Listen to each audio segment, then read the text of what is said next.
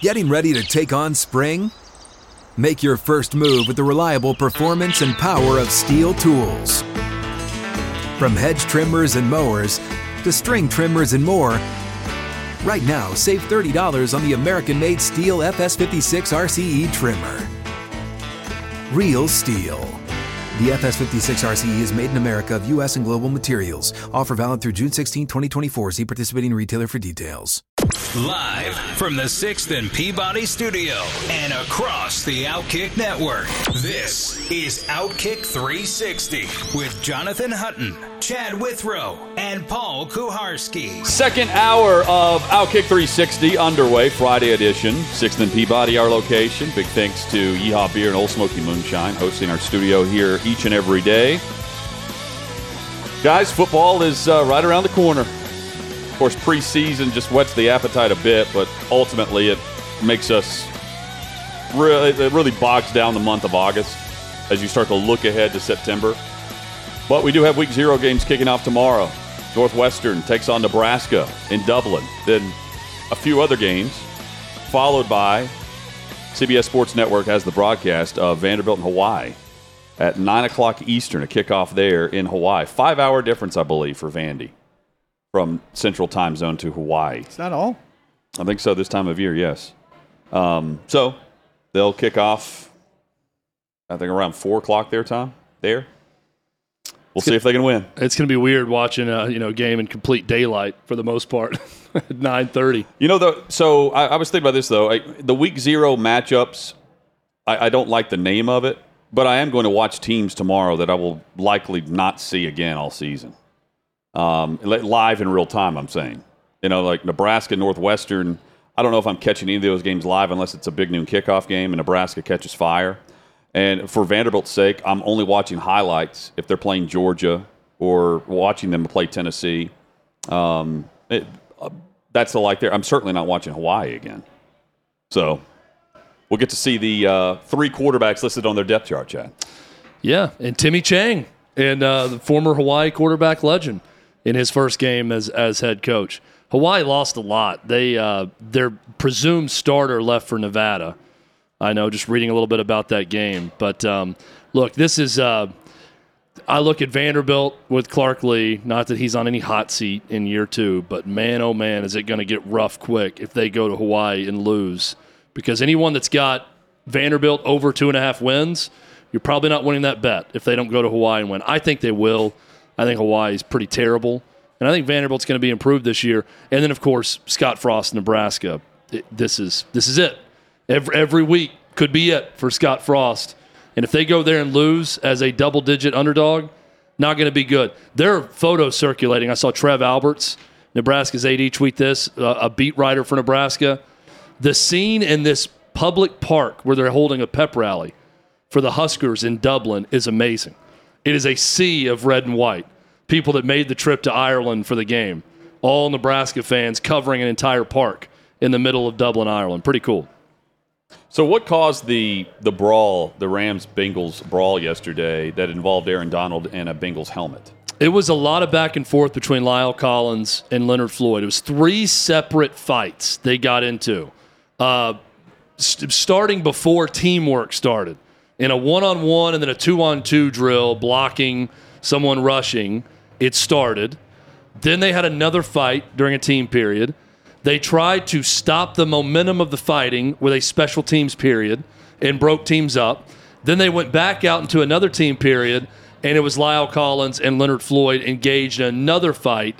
And it was this time where you had teammates jump in, including Aaron Donald, that led to this. So it was really a 2-person fight that grew into a team-on-team fight that featured Aaron Donald wielding the helmet. And Lyle Collins obviously new to the Bengals, so there's no carryover from Super Bowl bad feelings on his part that has any bearing on what unfolded yesterday between the Bengals and the Rams. Reminds me a lot of the Titans practices last week with the Bucs, where Fournette and Simmons got into it at the end of practice, and that was a day 2 practice where day 1 Simmons also owned the offensive line. They had clearly been challenged to show up and play better.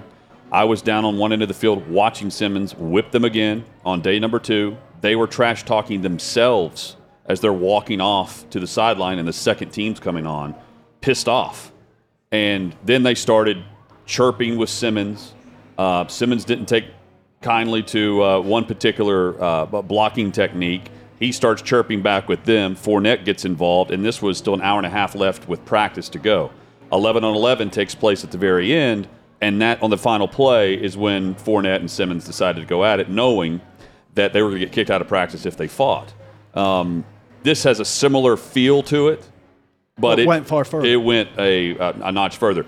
Keep in mind, this is also the same offensive line that was trying to take up for Quentin Spain last year during the Super Bowl when Aaron Donald had his way with Quentin Spain. Quentin Spain, after the game, in the locker room in Los Angeles, is tweeting out excuses for his play at the time. He's no longer on that Bengals offensive line. But no doubt the offensive line coach and this new regime that's up front protecting Joe Burrow remembers what happened, was reminded what happened, and was coming off a day where Aaron Donald probably had his way with them again. And the coaches feed into it, the motivational factors with it, and it boils over a bit when some of the best in the league continue to look like the best in the league against you. Because you're going to hear it for a second day when you go inside. Well, La'el Collins, too, not the history between those two teams with him joining the team, but he does have a history getting suspended for fighting. He took up for Dak Prescott at one point and got suspended for that reason. So he's a guy who's known to mix it up. Floyd's obviously not afraid to mix it up also. The response from both coaches interests me because Sean McVay got very physical with the team and got in the mix trying to break it up as it was happening. And afterward, he's saying, we're just thankful no one got hurt. And, I know I was a meathead at times in my playing days when I was playing, so I'm sure I did stupid stuff and all of this. And I agree with what Bobby Carpenter said. You're not going to hear a player ask for a suspension out of this from Aaron Donald for doing that. I agree with that, but I'll also say if he connected and hurt somebody, I think the tone would be very different. Coming out of that practice. The still images from the photographers there are out, and you can see the connection with the helmet where it makes contact with another Bengals player wearing the helmet. It doesn't hit someone with a helmet off. So it's not like he hit the player that he ripped the helmet off of. And you can see like a bend in the helmet that he's using on the still photo where it makes contact with the Bengals player. It's weird. And one helmet wasn't enough for him. At one point, he had a helmet in each hand. It's also weird to me that the NFL, who can do almost anything they want, they have all-knowing power. You have to turn over your cell phone to the NFL if they demand it, and you're Tom Brady, right? And you may get penalized for not doing that if you decide to destroy evidence about a football being deflated or not. But yet, no, guys, we have practice? No. We're talking about practice here. Well, do whatever you want in practice. Nothing could happen. Paul, I think in spirit of the rule, the not having legislation over practice seems to be geared towards the individual team practice. I don't know if they're thinking that joint practices just recently took off across the league. Yeah, we would see it some, but it wasn't like every team was going to have a joint practice that preseason. And maybe in theory, you like that the teams are in charge of their own discipline as they prepare for that upcoming week. But when it's one organization against the other, if something happens and it's up to the team, especially on a franchise player, nothing's really going to be coming down the pike for him discipline-wise. Also, I think the one case that you could make, and I'm the one of us that has the least problem with it not being an NFL thing, but there are NFL officials officiating these practices and throwing flags at these practices. So I think you could argue if these officials are sorting through penalties, that they could adjudicate, if they see something that would result in league discipline in a game setting, the preseason game that's typically being played 2 days later, that they think warrants something like that they could file a report to the league that might result in something. I might buy that argument. And I think there are none of these that are going on where one of the teams isn't using its 2 days of NFL officials. Well, I think they just got the rule in the spirit of it is right when it's an individual team practicing against the individual team. I think we've entered the murky area, like you were talking about, Hutton, with 2 different teams going head-to-head where one team could negatively affect another team's fortunes by doing something outside the rules over the course of a practice. The NFL, for all they're concerned with, actually needs to be concerned about that. There needs to be a change in their protocol with this. If they're going to continue to have joint practices, well, the NFL can suspend based on someone doing something really beyond the pale of what you should be doing to another team in a practice. If you do it to your own team, I understand them saying that is a club matter. If someone is going low on someone and tears someone's leg up and they're out for the season, well, if you think that they were maliciously doing something to someone, then you can suspend them as a team because he only affected his teammate and your club. Yeah, but if Aaron Donald, again, is wielding his helmet and connects with someone who doesn't have a helmet on, and that guy misses half the season with a concussion, the league should be able to punish Aaron Donald and not leave it up to the Rams to do it. You know, the guys that come to mind, just the fights we've seen, the ones that are ingrained in my head witnessing, LeGarrette Blount, for the one preseason, he was with the Titans. He was not afraid to fight. And then Vince Young and Donnie Nicky. Safety Donnie Nicky from Ohio State, and Vince Young running to the defense of a receiver who was laid out over the middle. And he does like the flying swan karate kick on Donnie Nicky to his chest, and then they start brawling inside the practice bubble. I mean, nothing came of that. You handle it internally and you move on. But if you have another team involved there, I think for the protection of the other player and the other team, if it's up to the other organization to discipline their own, chances are they're not going to do that. Maybe he ends up getting fined, and that's all that's warranted here from the Rams' point of view. But I'm sure the Bengals would love to see more from discipline-wise on that.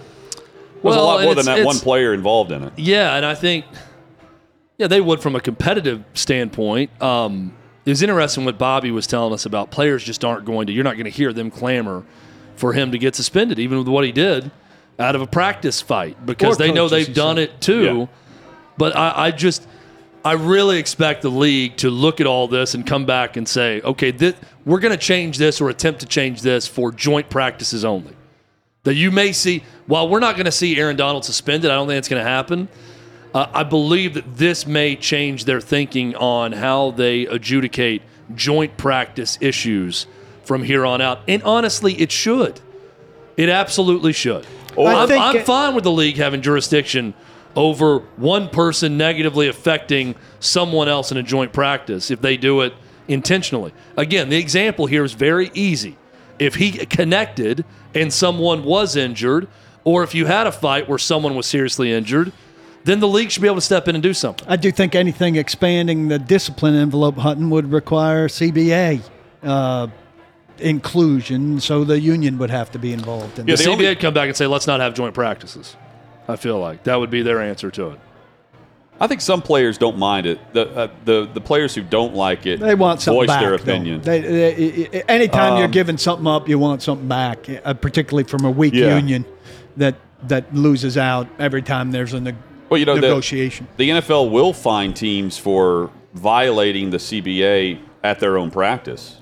So in that regard, they do step in. Right, but that's players versus team, not league versus team, to speak. What's more likely is they just start taking up cell phones at the door.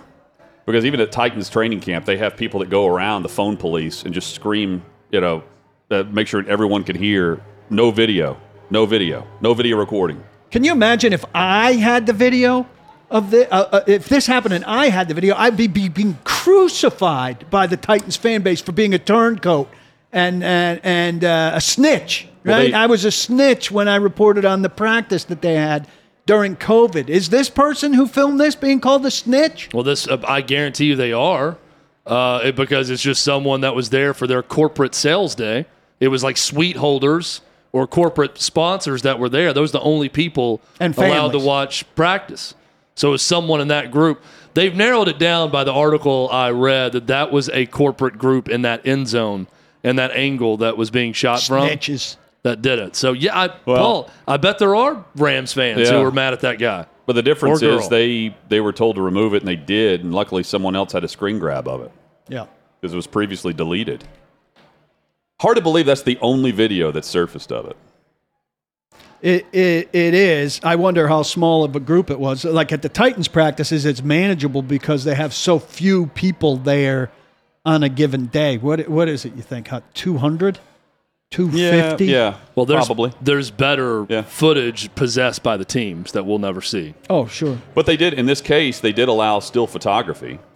You know, there are periods now where they don't allow any cameras whatsoever. Well, yeah, at the Titans practices, when the there media are video is cut professional- off, the still photography is cut off except by team people. There are professional, like, still photos From of Cincinnati Enquirer. Yeah. I mean, which are, like, right in the middle of the Swinging. zoomed in, Yeah. So at least, I mean, it would have gotten out through that. We just wouldn't have the video of it and the sound. It's not as and dramatic. Everything else. Yeah. They're going to discipline him, Chad. They're not going to let him play in the final preseason game this weekend against Cincy. That would just be such an amazing troll announcement to make. Guys, we've thought long and hard about this penalty, and he's not going to play. So he cannot participate in this game. Mitchell Trubisky is starting for the Steelers on Sunday in the final preseason game, which makes it 3 for 3. Do you guys read into it that this is the announcement without telling us that he's the starting quarterback for Week 1? Or the fact that they have their starting quarterback starting 3 straight preseason games is worth mentioning because this is still an open competition with him and Kenny Pickett? I think he'll be the starting quarterback for Week 1. I don't know how much this announces that or how much it was a foregone conclusion. He's been that way before, the whole time. Unless he was terrible in the preseason and in training camp practices. Yeah. That's what it was going to take for him not to be it. They didn't want to rush Pickett, and they kind of set this course when they signed him that, we may draft somebody, but our intention is for this guy to be our guy at the beginning. The guy who's helped himself the most, as crazy as it sounds, might be Mason Rudolph, because teams have called Pittsburgh trying to trade for him, according to reports. To be a number 2. Yeah. Yeah. But he would be right now. They're trying to determine if they're going to keep 3 or 2. So he's either on the open market or he could be on another roster. If you asked me prior to the preseason, give me a backup quarterback that's going to help himself the most, I'm not even thinking about Mason No, Rudolph. me neither. I thought he was done. And also, going back to Trubisky and Pickett, this was never a competition. They wanted Trubisky to start. That's the signal to me.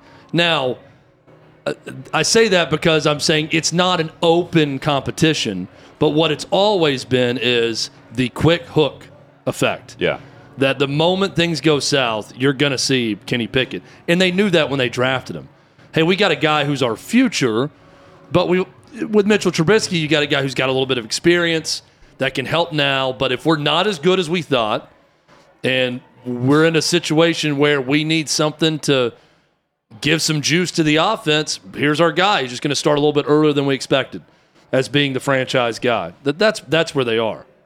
The fact that they gave Pickett some first-team reps after the first preseason game, he played on the third string for that first preseason game, and then the following week of training camp was getting reps with the first. I thought then, like, wow, maybe this guy has risen to the point where they're trying to put a little pressure on Trubisky just to see if Trubisky can take the heat a little, and he did. For as much praise as Pickett has been receiving, media in Pittsburgh, those covering the team, those around the team have all said Trubisky's been very good. Yeah, nobody's knocking him. Yeah, it's not like they're making a horrible decision, and I think that gives them a little bit of time. The time to do it is, of course, either at the bye week or they have a short week. They have a Thursday night game, week 3 against Cleveland, and then they have that long weekend. That if things start out really bad, and I don't know if really bad is like 0-3 or if it's 1-2 or if it's just quarterback play, but that's when you make the move, don't you? To keep everything alive for what you try to do, and knowing that Sure. Pickett has played well in the preseason. Or do you not read into the preseason all that much? Like I don't know who to believe They might not. on what preseason means anymore. They might not read too much into it. They might read more into practices. You don't know how much necessarily he's gotten with the ones, how much, or how satisfied they truly are with Trubisky. And I've said it. We've discussed it a lot. They should be a running and defensive football team. So ball security may be the number one issue for them. Ball security and hitting wide open guys, making smart decisions. And I think we all think that Trubisky in his big second chance, I know it's just his third team, but his big second chance to play is probably capable of those things with better coaches in a better circumstance. We'll see. I mean, I'm not convinced that Trubisky would be better than Kenny Pickett even at doing that right off the bat. But they brought him in for a reason because he does have experience, and they think that he could be that guy that is efficient enough and doesn't lose games for them in the meantime as they get Kenny Pickett ready. But they could think, it would be, to me, Pittsburghian to think, you know what, if Trubisky can do those things and they can play well given those circumstances, a Pickett season on the bench would really be great. I think they believe that now, going into it. That's the hope. I think if you're Pittsburgh and you're playing Kenny Pickett, something's gone wrong. Yeah, not circling dates on the calendar saying we can get him in here or we can get him in here. It's not a knock on Kenny Pickett. That's just they're viewing this as we brought Trubisky in to be the starter. We drafted Kenny Pickett to eventually be the franchise quarterback, but we don't see that happening this year because we like our roster and think that we can win this way with Trubisky. If they're not winning that way, I believe it's going to be a very quick entrance into the league as a starter for Kenny Pickett. Hit us up on Twitter at Outkick360. Coming up, we discuss in our SEC Spotlight today the Kentucky Wildcats. Year 2 with Will Levis at quarterback, new play caller, but here is Mark Stoops with a very efficient defense, a steady and consistent defense, and a run game. Can they find the consistent quarterback play from the guy who can really sling it? We'll discuss expectations for Kentucky, who's picked second in the SEC East, according to the media at SEC Media Days, next on Outkick 360. You ready? Showtime. On May 3rd, summer starts with The Fall Guy. Let's do it later. Let's drink a spicy margarita. Make some bad decisions. Yes! Audiences are falling in love with the most entertaining film of the year. Fall Guy. Fall Guy? Fall guy. That's what the poster said. See Ryan Gosling and Emily Blunt in the movie critics say exists to make you happy. Trying to make it out? Nope. Because I don't either. It's not what I'm into right now. What are you into? Talking. Yeah. The Fall Guy. Only in theaters May 3rd. Rated PG-13. Friday edition, Outkick 360 across the Outkick Network. Today's SEC Spotlight, we head north. The Kentucky Wildcats in Lexington. A lot of buzz and a lot of reason for optimism. Last season, the second time that Stoops' program has won 10 games in a season in 4 years, 2 times in 4 years, and before that it took 41 years to reach that mark. He has Kentucky playing at a very consistent pace. And while we are looking to the arm of Will Levis and how they replace Wan'Dale Robinson, guys, I'll start by saying the secret to Kentucky's success last year was their run game. They ranked 6th in the SEC. They were fewer than 40 yards per game from leading the conference in rushing. That's how small the gap was and how good they were up front of the offensive line running the football with Rodriguez. Can they repeat that?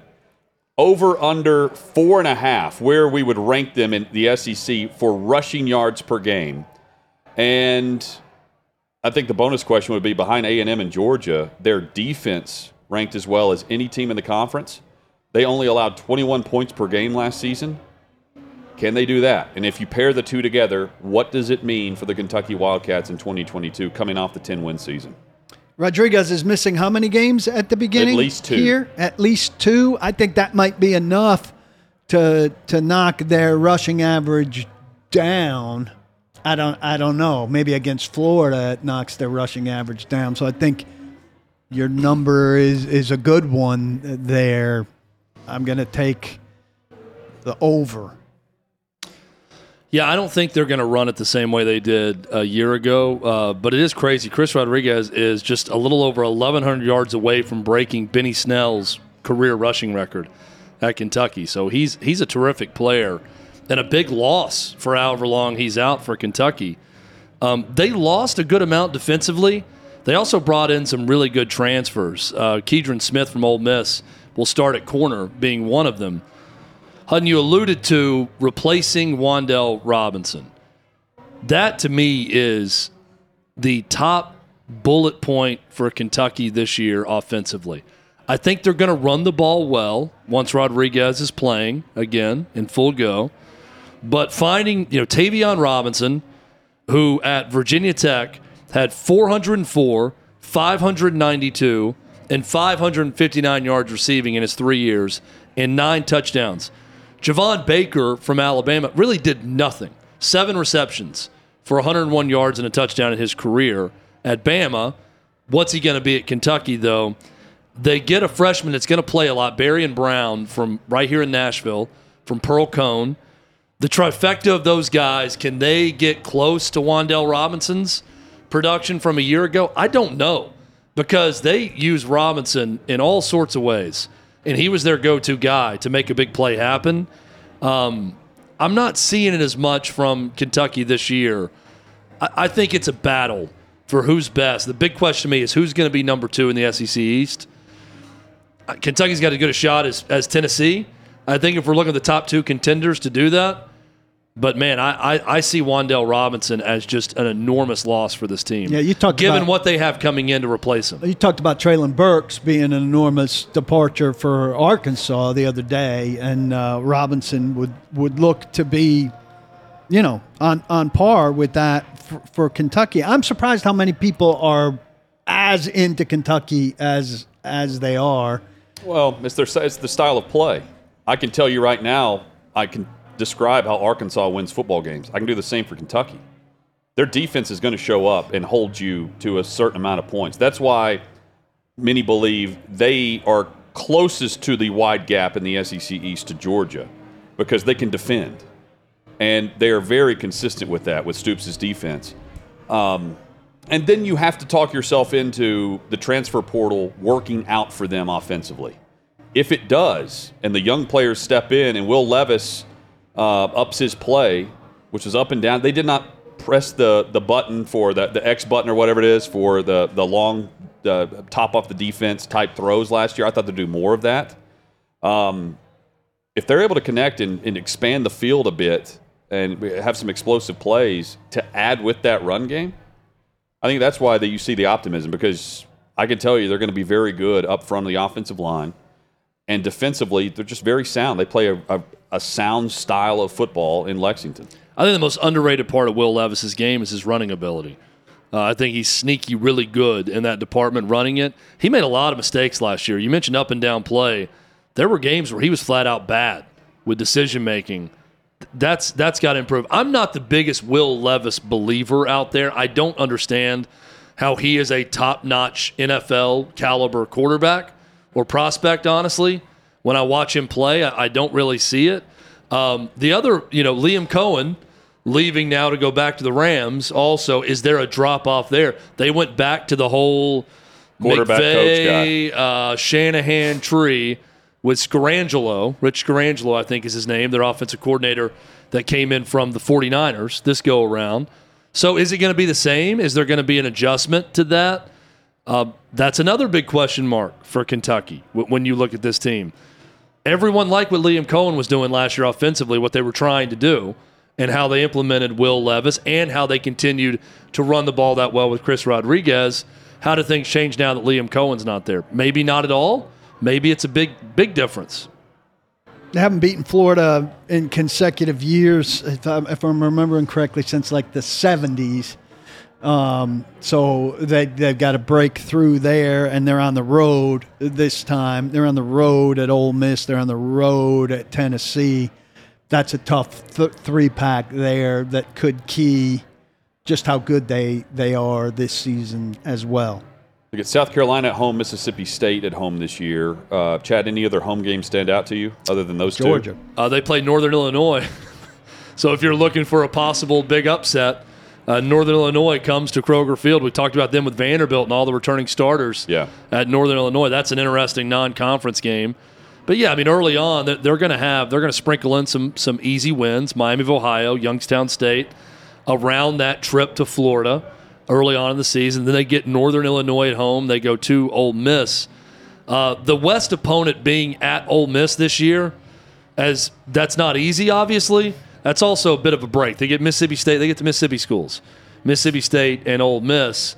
Vandy this year, for instance, gets Alabama as the West opponent. So that's not a break at all. So and they're not going to Baton Rouge. Yeah, their schedule to me is very doable when you look up and down and to have another to contend for another 10-win season.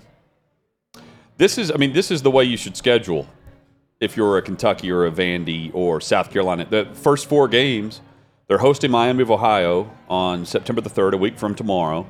They will visit Florida in what's going to be a great game. Then they have Youngstown State and Northern Illinois at home, back-to-back weeks before they start the grind of the SEC schedule in October. A great opportunity. Paul mentioned the back-to-back wins and how long it's been over the Gators. That is a launching pad for them. Circle that one. Because if they leave Gainesville 2-0, Chad, they are about the second-best team in the SEC East hype. I think it's very important. And Paul's going to hate this, I know. But when you're scheduling in college football, and you are a power in college football, and while Kentucky's not some traditional power, they're in a powerful conference in the SEC. I'm not going on the road like Maryland is to Charlotte. I'm not scheduling games like that. I have argued this for years on behalf of Vanderbilt. I want 2 to 3 wins when I enter a big conference stretch. Like I want built in, the record's going to look okay in late September, right? Like even if you've got an early season SEC game in week 1 or week 2, where you have sprinkled around that 2 to 3 pretty much guaranteed wins, right? On your schedule where at some point the schedule's going to look good before you go on that roll of games where every week's going to be tough. Well, and the fact that Stoops has been here long enough now, he's the second longest tenured coach in the SEC, he gets to see these schedules play out that are made years ago. And I think, look, with all due respect to Northern Illinois, I think Kentucky has guaranteed themselves at worst 3-1. I really think they're going to be at worst 3-1. When they go to Oxford to play Ole Miss on October 1st, they're going to be 3-1 at worst at that point, and that would be a loss at Florida.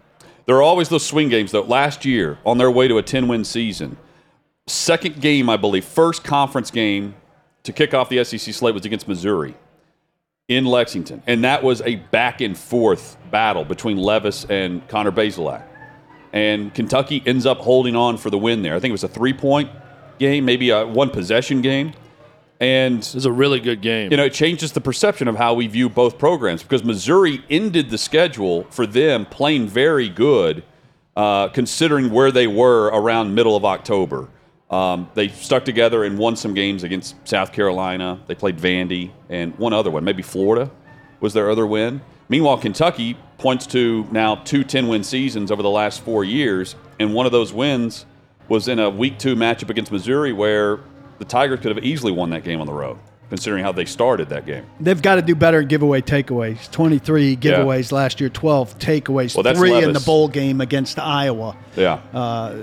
That's Levis. They can't withstand that again. That's his problem. Yeah, he's got an issue with ball security. Kentucky last year, if maybe I don't think I'm completely making this up. Remember they had like a hangover game against UT Martin? Yes. That was close. I feel like we watched that in an airport somewhere, coming back from one of these trips. Yeah. I'm trying to find it right now, and every time I search it, all I see is the having a struggle against somebody he should have dominated. Well, I think that was the game we were like, why are they not pressing the issue more down the field? Everything was just within a 10 to 15-yard box. There was no explosive plays.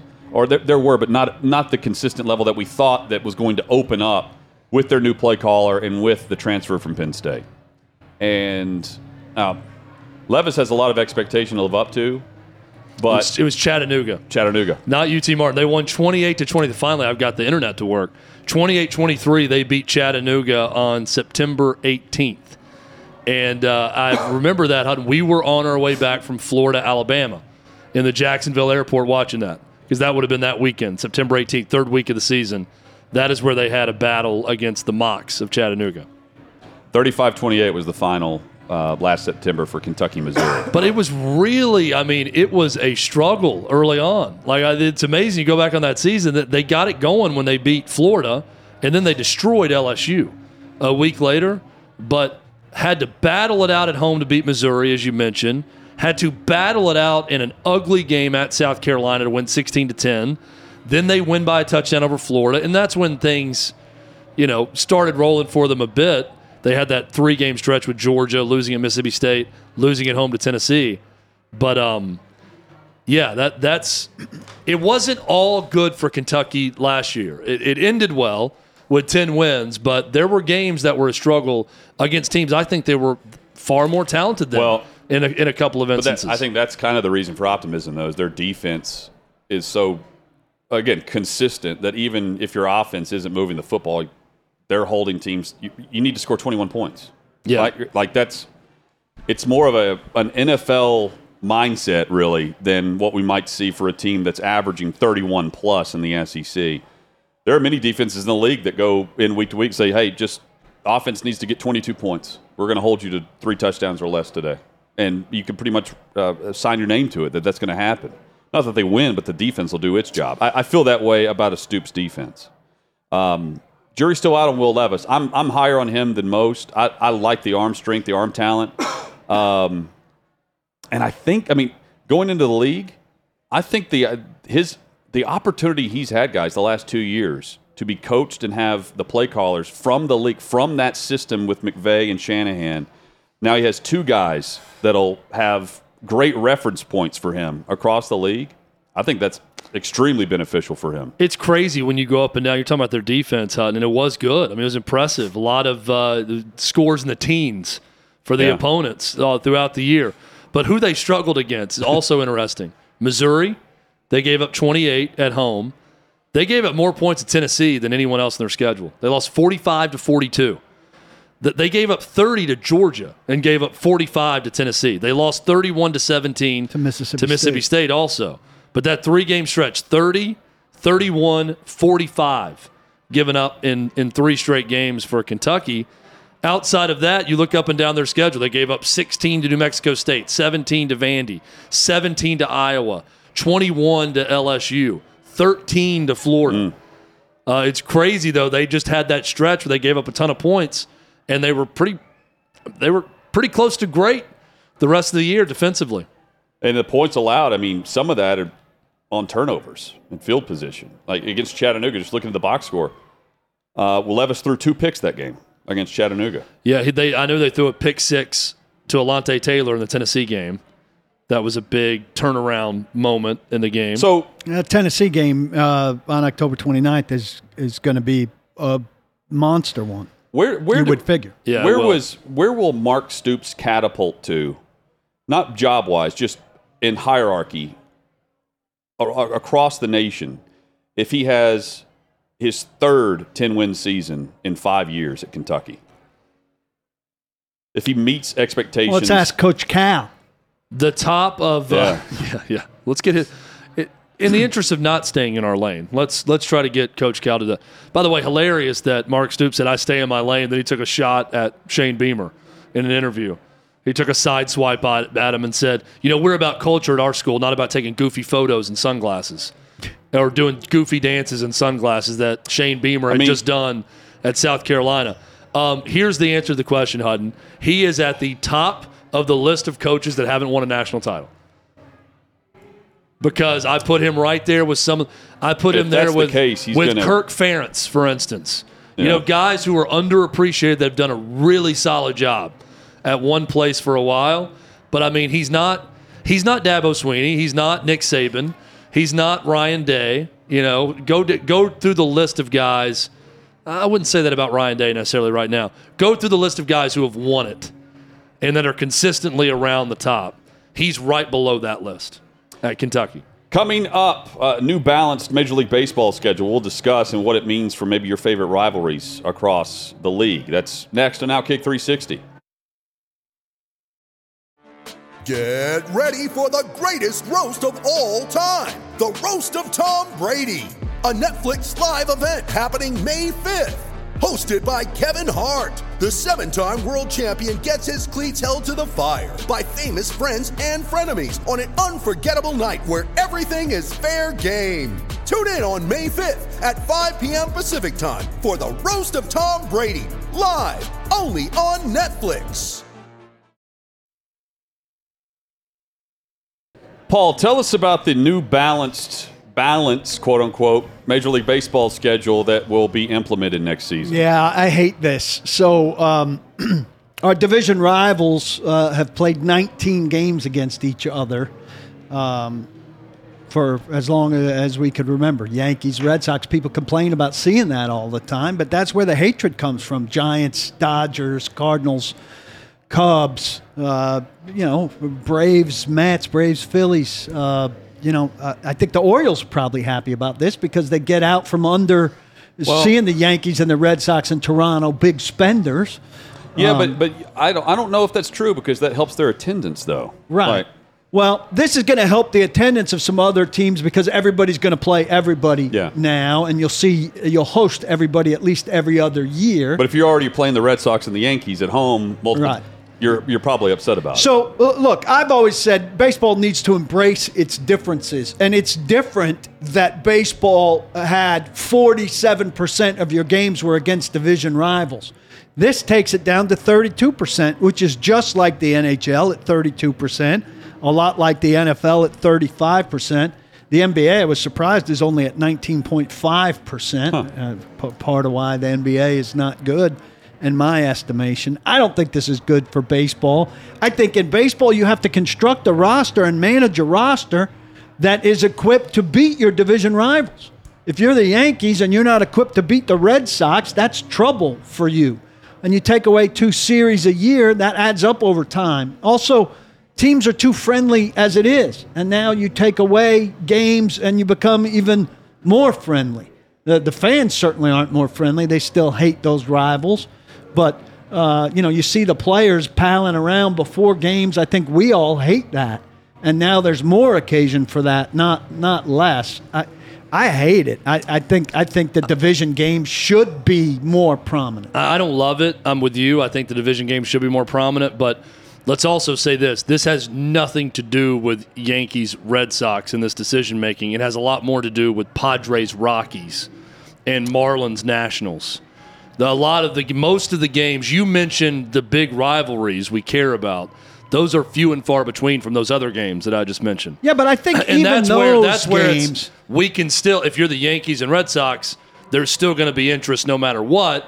So we can diminish some of those matchups while helping some of these other markets get fresh blood in to their ballpark to see different teams and play everyone across baseball. I get what you're saying, and I that's definitely what they're going for. But I think even some of those rivalries that you're talking about, there does become some familiarity and some fan contempt. What prompted this? For that. Was it the COVID year? Well, no, I think the idea of getting the Yankees and the Red Sox and the Cardinals and the Dodgers everywhere, to help attendance everywhere and to dilute the matchups that Chad's talking about. 19 games between, who'd you say, the Rockies, the Nationals and the Marlins, Rockies, Padres, Pirates, Brewers.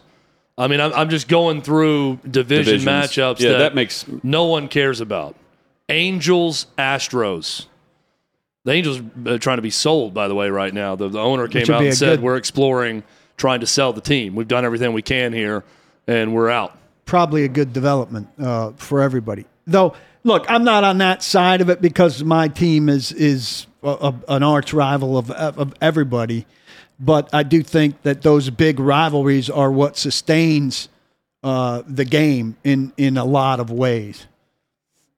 I think is the other issue, like how often they're playing within the 19 games. Like it's all bunched together where you feel like in a 3-week span you've seen the same team 8 or 9 times. Well, that's a scheduling issue. I mean, you can fix that and spread it out better. But going from 76 to 52 games against your division is a major change. I'm with you, Paul. I don't like it. Just initially hearing about it, I do. It's one of those things that I want to see it actually take place next season, and then get into August and see how I feel about it. See if I have a change of heart when I start seeing the schedule take place. I haven't looked closely at the schedule. I wonder if they'll at least do like the NFL and put divisional games at the end of the season, so that if a division race is coming down to close, you'll see Yankees, Red Sox in late September. Coming up, Brew McCoy ruled eligible. Austin Price of VolQuest broke the story. He joins us next on Outkick 360.